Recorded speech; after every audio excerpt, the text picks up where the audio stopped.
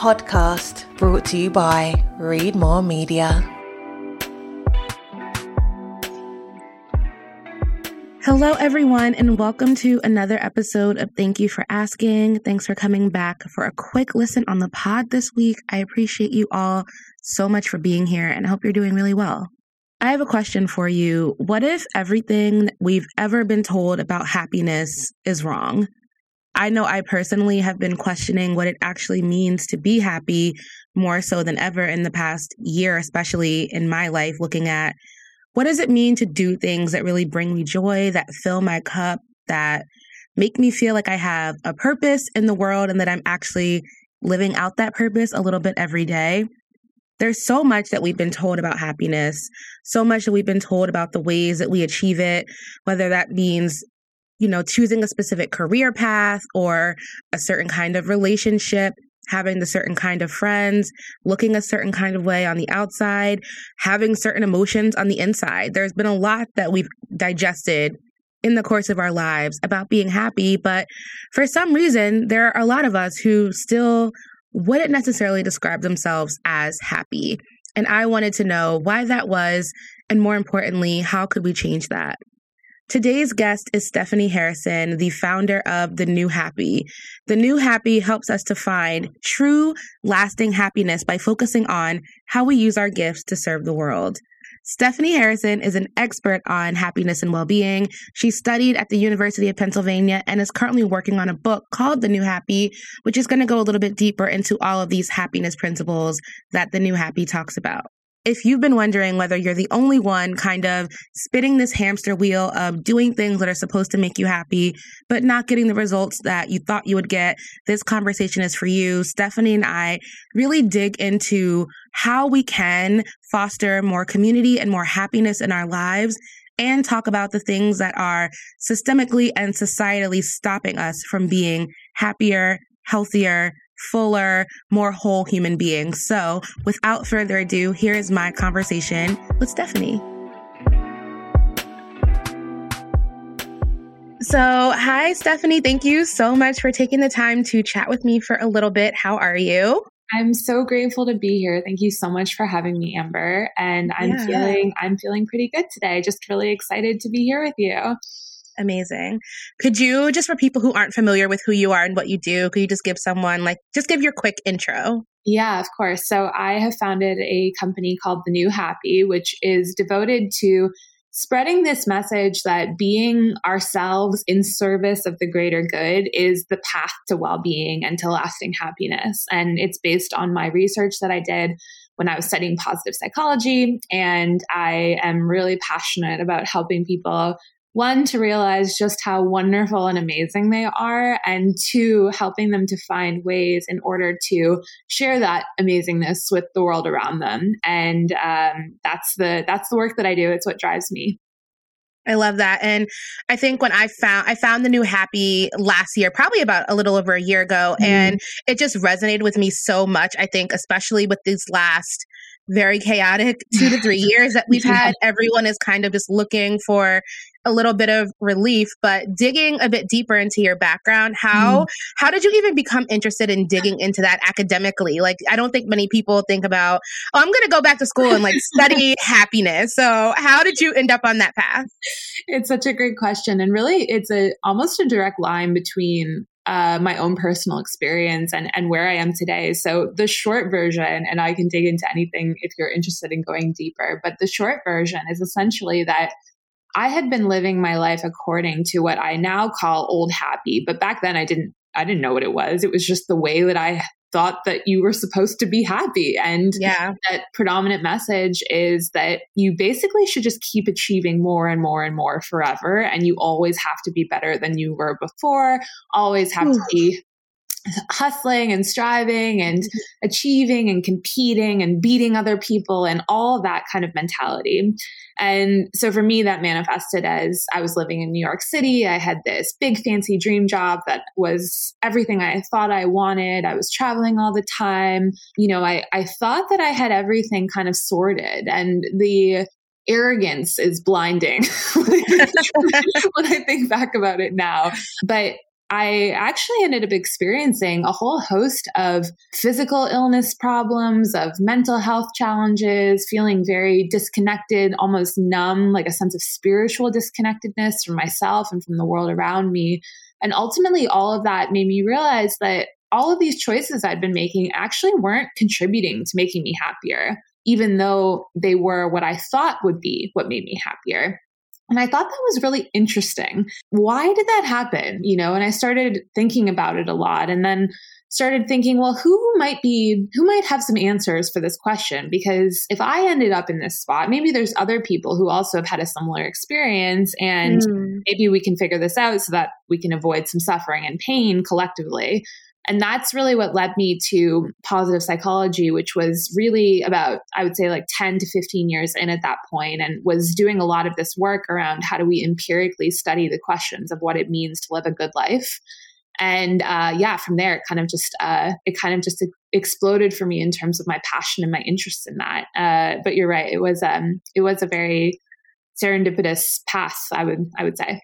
Yeah, I think a lot of people relate to that feeling you were describing, like what you described as the old happy. Like it's like not only is it how we view happiness, it's really like how we set up every system of our society to function. It's like where everything points to overachieve, overindulge, overcommit, like we like excess in this society, and too much of anything is not good for you. But I also think it's interesting that in even your early thoughts about like, well, what if I rethought how I approach this? Your first thought was also about helping to alleviate everyone's suffering, and kind of you saw the need for community early on. So I'm wondering, in your studies, like how did the concept of like a necessity for community come up? Because that's something that the New Happy talks about a lot. Oh, thank you so much for saying that. It means so much to me, and I feel so strongly about it.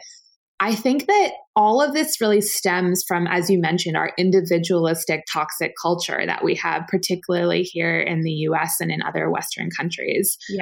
Of course, which is then predicated upon systems of racism and classism and all of these other things as well. So all of these systems are interlocking and creating this horrible situation for all of us. And that is one of the most important things I think that we have to examine. We have to talk about it first so that we can examine it and then break it down and build something that works, that actually works for people. Yeah. Because my point is that this isn't really working, really. Like, it's not working for the great majority of people. So we need to fix it and make it better. And when I started thinking about this whole old happy is predicated on individualism. So what's the opposite of that? Obviously, collectivism. And how do we bring some of that spirit of community into the way that we approach our well-being? Because when you think about it, like so much of almost all of the literature that I have read in terms of self-help and the motivational speakers and all that, it's all about you, right? Like you do it. You figure it out. You can do anything you want to, right? It's like me, me, me. And actually, we change so much better when we do it together, when we have support and we have people who love us and who are cheering us on and who share the goals and the path. It's so much easier. And who benefit from us being better too, right? Like if you're trying to improve your situation, but everyone's like, we actually would make more money and function better if you kind of weren't doing that good, it's not going to work out for you. Like it doesn't matter. I know. And it's like, it seems so obvious to me when I started thinking about it. I was like, well, why don't we do this? Why isn't this better? And so I feel really strongly that we're only as well as the person who's suffering the most in the world at the end of the day. Yeah. And so we need to rally ourselves and help lift up everyone who's suffering and in pain, which is all of us to certain degrees, but there are certain people and groups and communities and causes that need attention now and will in the future and all that good stuff. But I just don't think that we can ever experience individual happiness that's true and lasting without thinking about the collective. I don't think it's possible. Yeah, I completely agree. And I think that if the pandemic has taught no one anything, it's that it doesn't matter how good of a job you do by yourself. If everyone else is doing the wrong thing, we're all going to be in the wrong together. That is the truth, isn't it? Wow. Such a great point. Yeah. So kind of looking at what the new happy means then, how are you defining happiness in this new phase? So how I define it is using your gifts to serve the world. And it has these two pillars of being yourself and giving of yourself. So two different ways to say something that's objectively basically the same thing. And I think that it's really important because if you think about traditional models of well-being, like, for example, like Maslow's hierarchy and things like that, it always starts with the self. And it's important, of course, we have to make sure that we're taking care of our physical basic needs and that we're supporting our well-being so that we can go out and do what is needed in the world. But I personally believe that that model is actually quite flawed. And in fact, actually, Maslow never drew it as a pyramid. It was something that was done for him after he died. Wow. Consultant. Always a consultant, just coming in and making all the charts. And like, this is the thing now. And the irony is I used to be a consultant. So like, that's where a lot of my graphs come from. That's so funny. And the graphs are good too. But I'm always like, that's so interesting because you're taught that as if Maslow just like, he drew a triangle and was like, this is it. Totally. And that's my understanding. So basically, I think though, like it has to be an intermingling. And so this metaphor I use, I always put my hands together and cross the fingers over them like you're holding hands with yourself, because there's no way to be yourself in isolation of the world, right? There's no way that you can not, unless, I'm sure there are exceptions. I know there are spiritual people and other people who choose to live isolated lives, but talking to most of us, right? We are embedded within a global context, within a local context, within a family, within a system, within a school, within a job, all of these specific things and systems that are a part of us. And so we actually can't separate the two. And I think that advising people to wait until they've kind of satisfied all of their own needs and all of their desires in order to then turn towards being of service people is actually the wrong message, because our desires are kind of inexhaustible in the world. That is so true. So we're just going to keep going, right? Like we're just going to keep doing that. But being of service in a way that's authentic to you. And what I really want to advocate for people to find is, what does it mean for you to be of service in a way that brings you personal joy and fulfillment and gratification and all of those wonderful things? And how do we find that for people so that they can experience those things simultaneously, that they build off of one another and support them? Because ideally, that's how they interact. We know that from the research that doing good has a host of positive benefits for your health, for your well-being, for your relationships, for society in general. And I think that it needs to be more primary in how we talk about happiness. That makes so much sense. And honestly, just you bringing up and really examining Maslow's pyramid has made me think about it in a way I never have, because one issue that I have a lot with the way that we put capitalism like on a pedestal is that there's this idea that it's okay if there's this super, super privileged, wealthy class, because ideally they're going to be philanthropic, right? But then that basically says because they were able to accomplish all of their needs and their desires are always met at such a high level, they can then deem how help is redistributed. And just thinking about how little agency you have as a person who's not able to financially execute all of your needs and desires, that means you never get to be the person that's giving. You're always just waiting for someone to give to you. And this new model really shifts it. So it's like, no, we're all kind of in a circle. Versus like, you're at the top and I'm waiting for you to like hand me down something, and eventually you'll hand me down enough that I'm able to like move up a little bit and hand someone else down. Like, and it's not sustainable. So that completely just like makes so much sense. And I think also points out more of the holes that we have in the way that we have structured society. Yeah. Oh, I love the way you describe that. And the visual element of it, I just love imagining it in that way of like passing things along to one another, right? Because this is the other thing, like we already do this, right? Like this is how a lot of people already live, where people are good, people want to help, people love, they want to share and support. We just need to activate those tendencies and make them stronger and give people the tools and information that they need. Because to be honest, like for me, I didn't no one ever told me that pursuing achievements had a ceiling and like you hit it really quickly, basically. And that the second that you work really hard, the problem I see over and over again in myself, I mean, I have the most intimate experience with myself, but over and over again, it was like, I would set my sights on some objective. I would work really, really hard and give up a lot. I would neglect things that were important to me in order to get there. I would get there and I'd be happy for like an hour. If that, right? If that.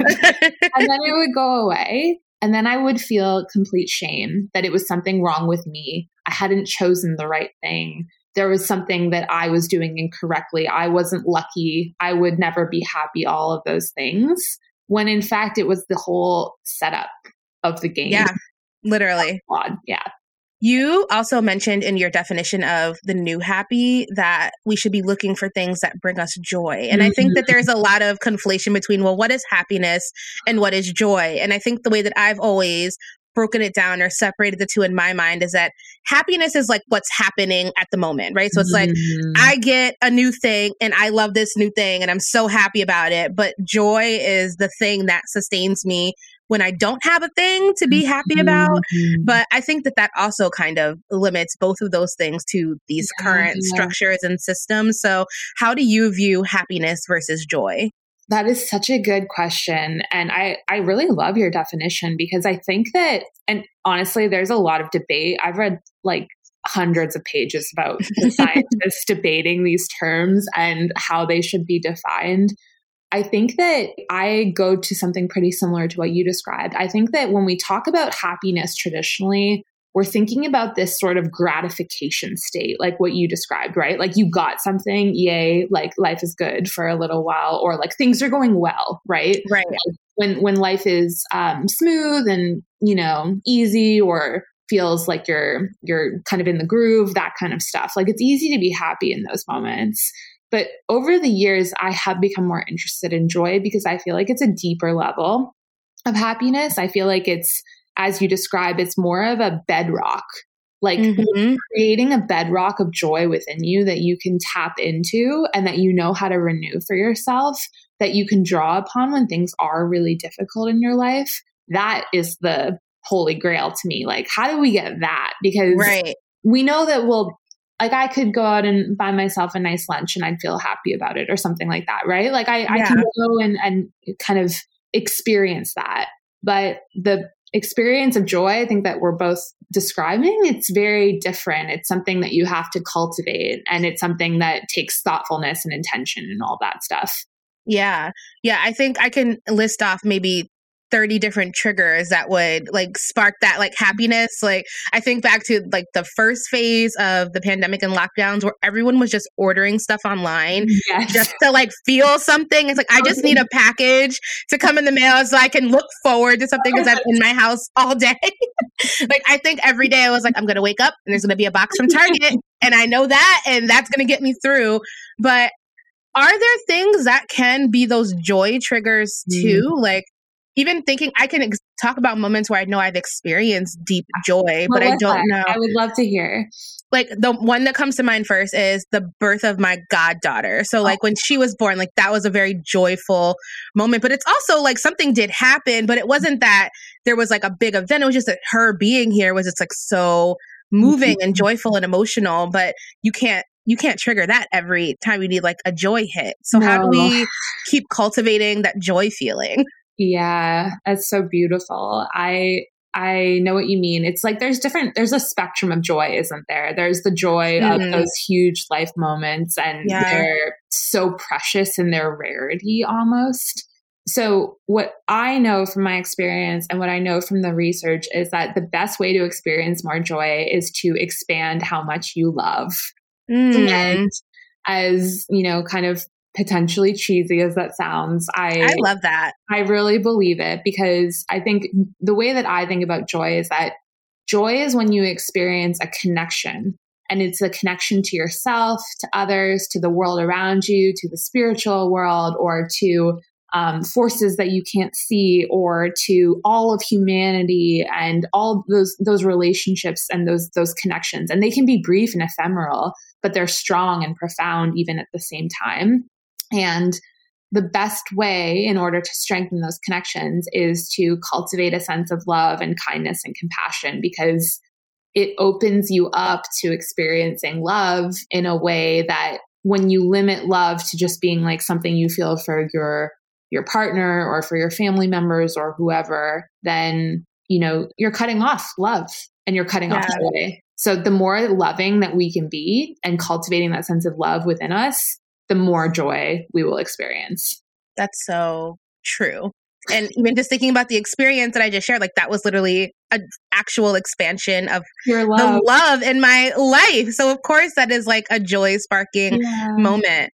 I think what I'm sure a lot of people are struggling to deal with is how do you strive to have those moments where you are increasing your chances of letting that love in. And also every time you turn on the news, it's like sadness, sadness, sadness. So I wonder, just from the research, it's like we've always had a ton of things going on in the world, and there have always been people who are happy. So with everything happening, what can we do to protect like the chemical makeup of just how we are as humans responding to things without like completely getting depleted every day? It's so true. And it's such a difficult question, isn't it? Because I think that all of us want to make things better.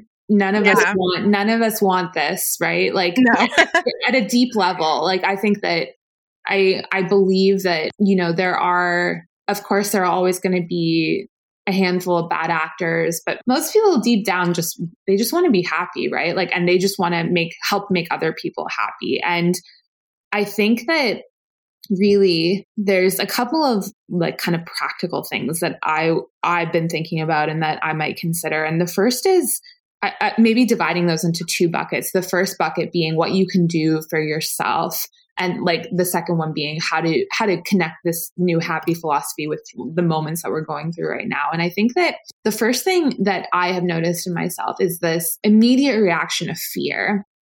And fear, what's going to happen to me? How is this going to affect me? And immediately you can watch it. Fear contracts until you become like the smallest, most self-focused version of yourself, right? There's really hard to feel love when you're afraid. Yeah. Really hard.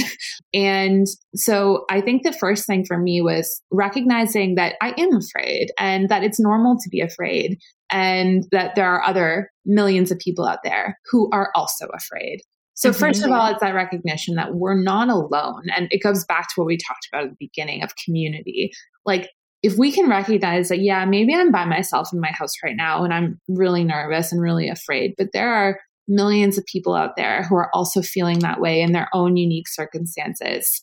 All of a sudden, that starts to open you back up a little bit so that you become a little bit less closed off. There's a little bit more love that can come in. And I think from there, that's when we can shift towards from empathy, where we're feeling the pain of other people and the fear and all of that stuff, especially watching the images come in on the news lately. Yeah. We have a natural empathic reaction to this stuff. We feel people's pain when we look at it like that. And so instead, we have to actually be able to distance ourselves just a tiny bit to move towards compassion. And compassion is the desire to alleviate suffering, and it's the action to do so. And that then leads us to the kind of give yourself portion, which is, what can each of us do? We can't fix this. No one person that is listening is responsible for fixing for example, the conflict in Ukraine, the war in Ukraine right now, and many of the other difficulties that we're going through. But we can all do one thing. We can all do our part. And that sense of helplessness is corrosive to hope, to action. Completely. And we have to overcome it by just doing one small thing. So like donating, preparing care packages, advocating to your representatives about like accepting refugees, or for advocating for specific things, right? Like we can all do something small. And if we can just all do something small, we can have a positive effect on not only ourselves, but on the world around us in the best way that we can. The feeling of helplessness being corrosive is so relatable right now because everything does feel so big. And when your problems feel big and you feel small, it seems like your actions almost don't matter. But I mean, it doesn't. But you making a small action with millions of other people, that's a really big action. So I love that you just emphasize that your small portion is a part of a collective. And if you stop thinking about your small portion being the end all be all, and just honor the fact that you are in community and you're a part of a much larger action, you do feel more like an active participant in problem solving. Isn't it interesting? Because it's almost like this pressure we put on ourselves to be like, well, if I can't fix it, then I can't do anything, which is sort of like that. Isn't that also in a way like an element of toxic individualism rather than like, we're all in this together. Let's all grab arms and do our tiny part and like march together, which is really the only way that things are going to change and get better. It's also the reason why we struggle so much with having leisure activities, because we're like, if I can't do this and be the best and win the award and like make the great thing, then what is the point of doing it? And it's like, well, you could just like have fun. It's like, no, that's a waste of time. How do I make my leisure as productive as possible for me? Like I need to get something from it. It's so true, isn't it? Like we've really been warped by so many of these messages we've received. And, you know, the whole point of it's having to remind ourselves that we deserve rest and that we deserve care and all that stuff. I think we obviously are in a point where we need to remind ourselves of that and we need to remind each other of that. And also I would love for us to move to a world where that's not necessary. Yeah, completely. Another thing that you mentioned when you were talking about fear is how we feel it. Like, and I think we are in a society too, where because of the, you know, the amazing way our healthcare system is set up in this country, we're really good at identifying when things like feel kind of bad. Like, okay, this feels bad enough that I need to go see a doctor. Like we know what bad feelings feel like, but most people I think can't describe like what a good day feels like physically. Like we don't know what happens to your body when you're like, I'm just really happy right now, or I just feel really calm right now. So knowing the science of it, what are those like happy signs you can look for to know that like you're in a really good state physically? I love that question too. I think that the feeling for me, I would love to hear what your experience is like. The feeling for me when I am in a truly happy state, not a gratification happy state, like more of the joy we were talking about, I guess. I think it would be that I don't feel like I need to go anywhere or do anything else. Like I'm just there and I can relax into that moment, even if the moment is really brief, even if it's just walking my dog for 10 minutes in the morning or something like that. It's like, I don't need to be anywhere. I'm just here. That's how it feels to me. I don't know. What about you? No, I agree. It's that feeling of intentional like stillness for me, where I'm like, I'm not thinking about the next thing. I'm not thinking about the 8 things that I didn't cross off my to-do list. I'm able to just really disconnect from the feeling of having to be, and I can just exist in this moment without an expectation of performing in that moment. Yeah. Because I think even when you're experiencing that like rush of happiness, like if you're out doing something, there is a level of performance to that too, versus when I'm just really feeling true, just joy and bliss and peace. It's the detachment from having to do all of that. Yeah, it's true. It gives you these little pauses where you can just exist, as you said. Right? And, you know, biologically, when we're stressed, our sympathetic nervous system is in charge and it's running a fight or flight program. And unfortunately for most of us, it's running all the time because we're constantly triggering ourselves with stressful things, right? Yeah. Like emails and, oh, I just finished a call, so let me just hop on the news for the next hour and like watch that, even though I know that that's probably not going to be the best thing for me. Right? Like whatever because again, we're fighting our biology here. Like we live in a world that has all sorts of ways to override our greatest intentions and makes it really addictive to engage in these things. So when our parasympathetic nervous system is in charge, when it takes over and it's running the show, it's a completely different experience, right? It's that sense of peace, I think, or of acceptance even. It's like it doesn't even all have to be okay. It's just that you're here and that's good enough. That's all you needed right now. Yeah. And you can feel that way, even like you said, when things aren't going right, if you are leaning into community, because then it's not, everything's not going right and I can't fix it. Therefore, cue the despair. It's everything's not going right. I can't fix it, but I can be here. And there are people who are going to lift me until I'm able to lift other people in return. Exactly. Like I can call Amber. I'm okay. Like somebody's in my corner. I can do something about this, or somebody else can help me think this through, rather than, gosh, the weight of the world is on my shoulders and I'm the only one who can figure it out. And that's not true, right? Like we all have unique experiences, but there are always people who will listen and who can relate. We just have to find everyone and bring them all together. Yeah. Well, that's a really good point too, because I think that one thing that adults really struggle with after a certain age is like, I don't know how to make friends anymore. And for so much of your life, your community is only based on proximity. Like you're friends with the kids you went to school with, and then like whoever you went to college with, and then whoever is at work, you're going to hang out with your work friends. And it's like, that is fine. But then things happen where like, I don't know, everyone has to work and live from home for 2 years and you don't have the convenience of proximity, but the need for community still exists.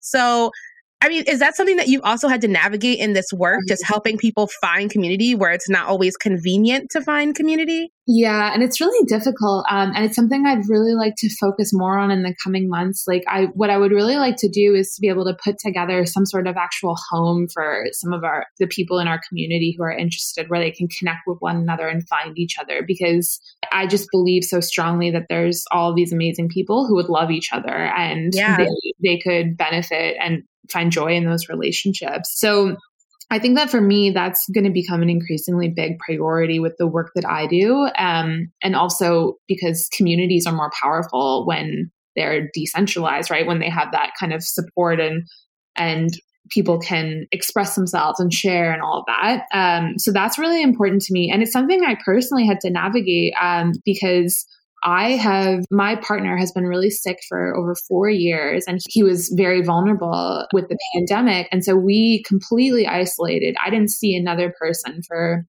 over a year, the first year of the pandemic. And I eventually I hit the wall. I couldn't do it anymore. And by this time he was almost unable to speak to me. He was bedbound. He was just completely dependent on me for care. So it wasn't like I was even really like able to engage with him in the way that I would hope for.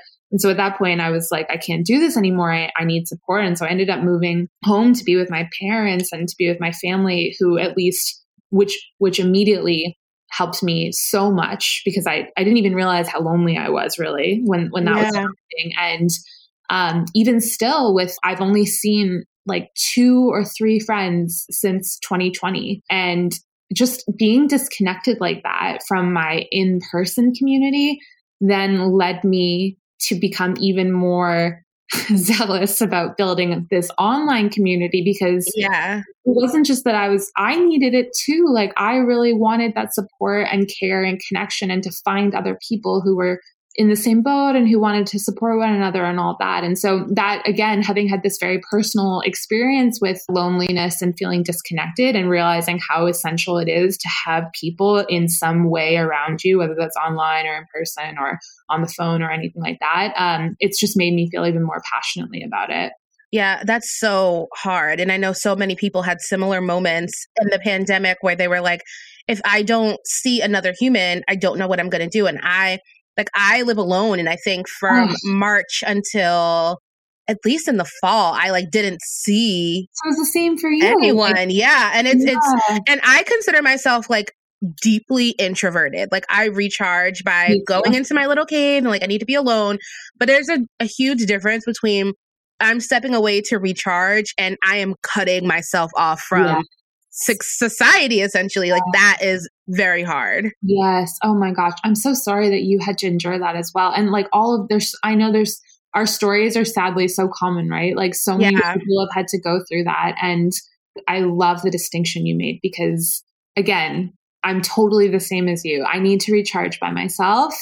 And also I realize the limits of how much time I can be on my own, and just how much I need other people, just how much I need them. Do you think that you've had to rethink the way that you connect with community now too? Because I think before I had a very clear, like, oh, I go to have dinner or drinks with my friend and like that is my dose of community, or I do this. But now I find myself wanting community in different ways where I'm like, I need more one-on-one time with this person, or I just need to have like more check-ins with my sister, or I need like, I want to talk about this book with my friend. Like, I just want to do this thing together where it has to be a little bit more specific for me. Yeah, like almost more intentional, right? Yeah. I feel the same way. It's like the time feels so precious, and I'm also conscious of what's been lost, and I don't want to waste it. I want to really soak it up. And I even notice myself being more present now because I have a little bit of a different perspective that I wouldn't have had before, where maybe I would have taken some of that time for granted and just been like, oh yeah, of course I'm going to see so-and-so every week forever moving forward. And then you have the experience where you don't, and you're like, wow, I've been given another chance. I've been given to prioritize this in a new way, right? And it's been fascinating seeing how that's evolved, and I expect it to as well as we kind of continue to move out of this in some shape or form, hopefully. Yeah, I hope so. I hope so. And I think rethinking of the way you can be more active outwardly, because when we talk about community too, it's like, I need community support. I need a group of people here to help me when things are hard. I want to do these things and I can't do them by myself. I don't want to be in a silo, but also like, what do other people need of me that I can give to them? Because if all you do in community is like deplete everyone, then that's not really a way to be in community either. And I know when you guys talk at The New Happy, it's all about using your gift and giving in so that you're able to then get out. So what does that look like, giving of your gift? That's such a great question too. And I love how you phrase that, because I actually think paradoxically, one of the best ways to get a community is to give to a community. Right? If you want to find people to support you, then find people and just start supporting them, and you might end up also getting like a great thing come out of it. Yes, agreed. And, when I think about giving of gifts, so I think that again, one of the kind of old happy things is that you have to quit your job and find a job that has a great purpose and it's your perfect thing, perfect match for you, all that good stuff. And of course, I think I'm very supportive of all the people who are leaving their jobs now to find better roles and that are more aligned with their passions. All of that is really important and really great. It's also not accessible for everyone, and it's not desirable for everyone either. Yes. Yeah. So we also need to open the conversation to include all of these manifestations of giving your gifts, and they don't just happen through your work.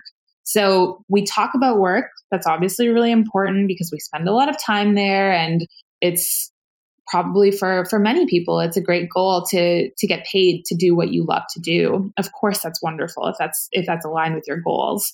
But when I talk about giving of your gifts, I also want people to think really small, like macro. How do you make the person at the coffee shop in line behind you smile? Or what do you do when you come across a mom in a grocery store and her kids are screaming and you're you have a chance to kind of like help her out or not? Yeah. Like those little moments where you can be just a good human, essentially giving of your humanity to people. To me, that's the key for a healthy and happy society. And we all know, like, if I was to go help that woman in the grocery store, I'd probably walk away feeling better about myself, feeling happier, feeling a sense of joy. It's a win-win. How do we create more of those in our lives? And so I want to help people to think about the grand scheme of things, from designing your life in service of your gifts. That's great. And then also, how do you show up like in the day to day and when things are hard, and how are you honoring that at the same time? And what does that look like as we navigate that through the course of our lives? I love that. And encouraging people to think about what it means to even discover all the gifts that you have, all the ways that you can impact people, because that requires a certain amount of reflection and introspection and being quiet that you can't do when you're always like, gotta achieve, gotta move up, gotta step up, gotta be better, gotta win, gotta get, gotta make, gotta earn.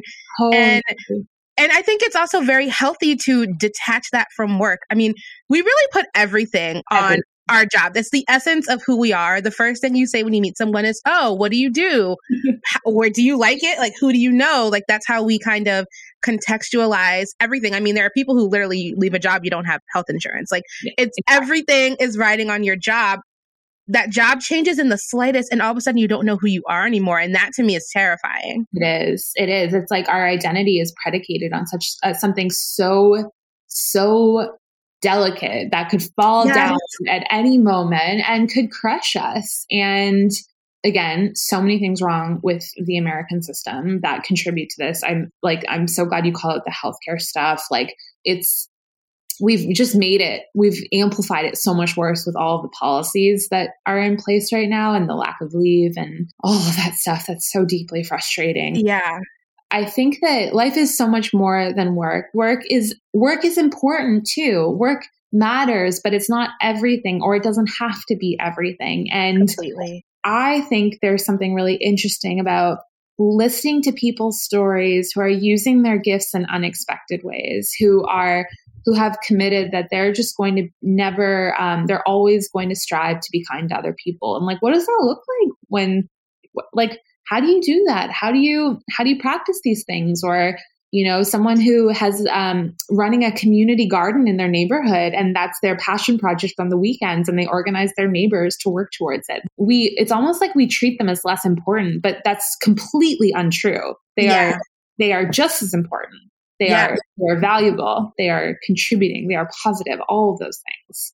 Even if you were, let's say you're like a high-powered executive and you make six figures at this great job, and it's the job and it's that, that doesn't have to be the thing that fuels you if the community garden is really the thing that brings you joy. And I think that's what people have a hard time like understanding. It's like, no, the thing that's winning the most, earning the most has to be the thing, right? And it's like, no. And that's how we end up turning all of our like fun passions into mini businesses, and then it's not fun anymore. And it's like, wait, I thought I was having a good time and now I'm not. Exactly. It's like I have my cousin is here visiting me this week, and we decided that we were going to learn how to make bread. And it's like we're back in time to the pandemic, but neither of us did it. We're just making up for it. But like, we've been having so much fun just learning how to like make the starter and shape the bread and learning all the different techniques and all that stuff. And it's just been so fun to do something with no expectation that it's going to be this whole thing that I have to continue. If I don't want to do anymore, I can stop. It's just a hobby. It's just something I'm enjoying doing. And I'm so grateful for that. But I'm not sure that I would have found that valuable in the same way now in the past, It's hard to it's like we have to justify everything that we give time to. And it's like, well, if I can't justify it, I can't do it. But just having fun is justification enough. Exactly. Yeah, it is 100%. Oh, this is so good. I could talk about this literally forever. I do want to talk about the book because I know you're working on a book that's going to be coming out. So what can people expect to see in the book? Well, I'm really excited about it. It's, I'm just in the process of still writing it. So it's going to be, so for anyone who follows us on Instagram, we'll be including all brand new illustrations, just like we do on Instagram, but they'll also be integrated throughout a guide to living your new happy life. And so the book will essentially, number one, teach you what old happy is and point it out, like kind of like we talked about, because again, it's just so much of the air we breathe. How do we bring attention to it in our own lives? And then it'll walk you through all of the research behind this stuff, how to start applying it in all sorts of different areas of your life, hearing stories from people who are doing that, and my hope is that it just gives everyone the tools and the inspiration that they need to get started, as well as to hopefully, again, to help people to find other people who share these passions and joys for making the world a better place and living more beautiful lives for themselves. And I just hope that it helps us to give our community a resource that they can use that's really practical and really all completely backed into science. I love it. I can't wait to read it. I also feel like it's going to just be beautiful because the new happy Instagram is just like so, even if you are just the kind of person where it's like, I'm only here on Instagram for like the views and the vibes, it's just so well done. And I always end up taking something away from it as well. But it's just really beautifully put together. I'm wondering if there are other resources or books or studies you recommend people who are really interested in kind of getting a handle on the way that they cultivate and view happiness, the way that they structure their life around these concepts, if there's like a place that they could start. Yeah, I would say for somebody who's just diving in and who really wants to understand the science and a very practical guide for how to adopt it, there's a great book called The How of Happiness. It's probably about 10 years old now, but it does a really great job of helping you to learn I believe there's 12 science-backed strategies that you can use, and then helping you to figure out which ones are a good fit for you. Because, I mean, obviously social media is not the place for nuance, but like, gratitude isn't always going to work for everyone, right? Like it's going to work for certain people more than others, or writing, journaling, right? Any of these practices, they're not always going to be the best for you. And the book does a really nice job of breaking down how to figure that out and giving you some tools in order to do that. The other book I would recommend would be probably Flourish by Dr. Martin Seligman, where he gives a really great overview of more of the philosophy of well-being. So it's a little bit at a higher level, a little less practical, but also more kind of more to chew on from like an intellectual perspective as you consider how it applies to your life. And he has a really great framework in there that's super helpful. So those would be two books. I'm going to look into both of those because this is just super interesting to me. And I just remembered one thing that I did forget to ask that I think is really important. Yeah. Thinking about positive psychiatry. I always get my chiatries and ologies mixed up.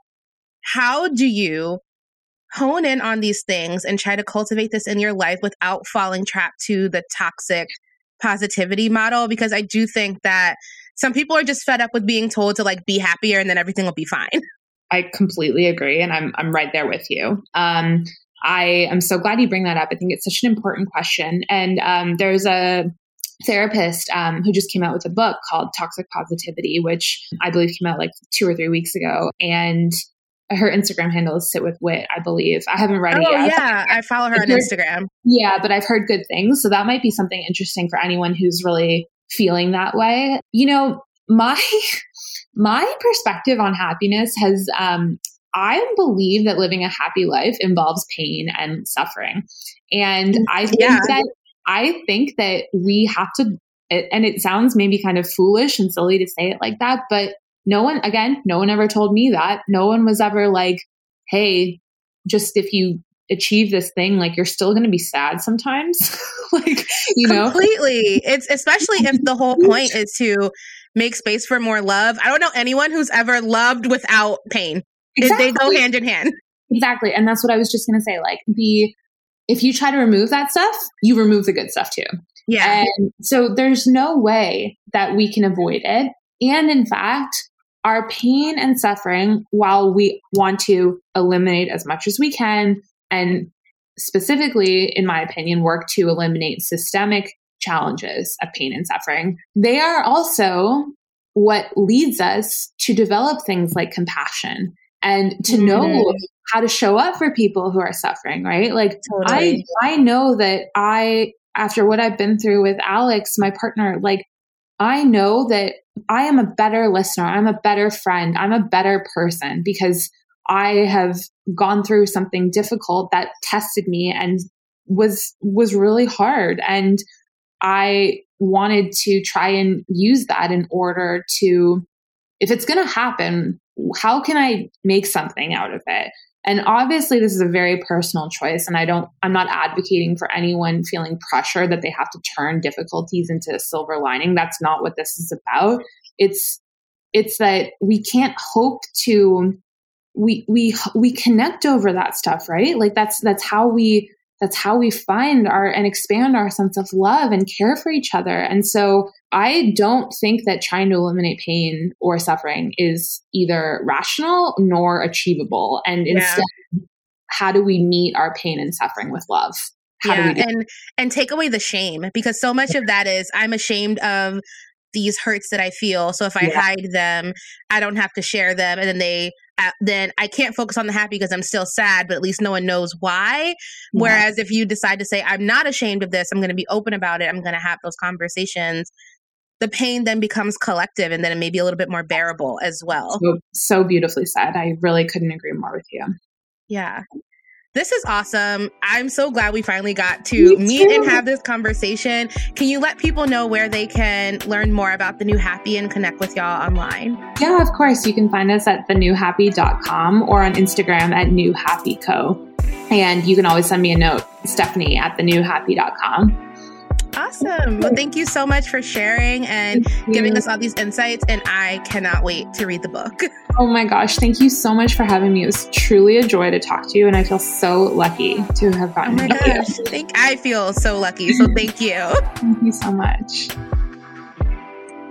That's it for this week's episode of Thank You for Asking. As always, you can let me know your thoughts on the episode, ask a question, or make a request for a future episode topic by emailing tyfapodcast@gmail.com.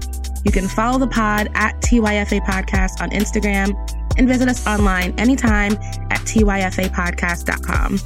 Don't forget to rate and review the show on Apple Podcasts and share Thank You for Asking with a friend or 10 friends.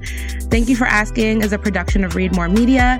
I'm your host, Amber Burns, and you can find me online at @byamberburns. Have an amazing rest of your week, and I will talk to you all next Thursday.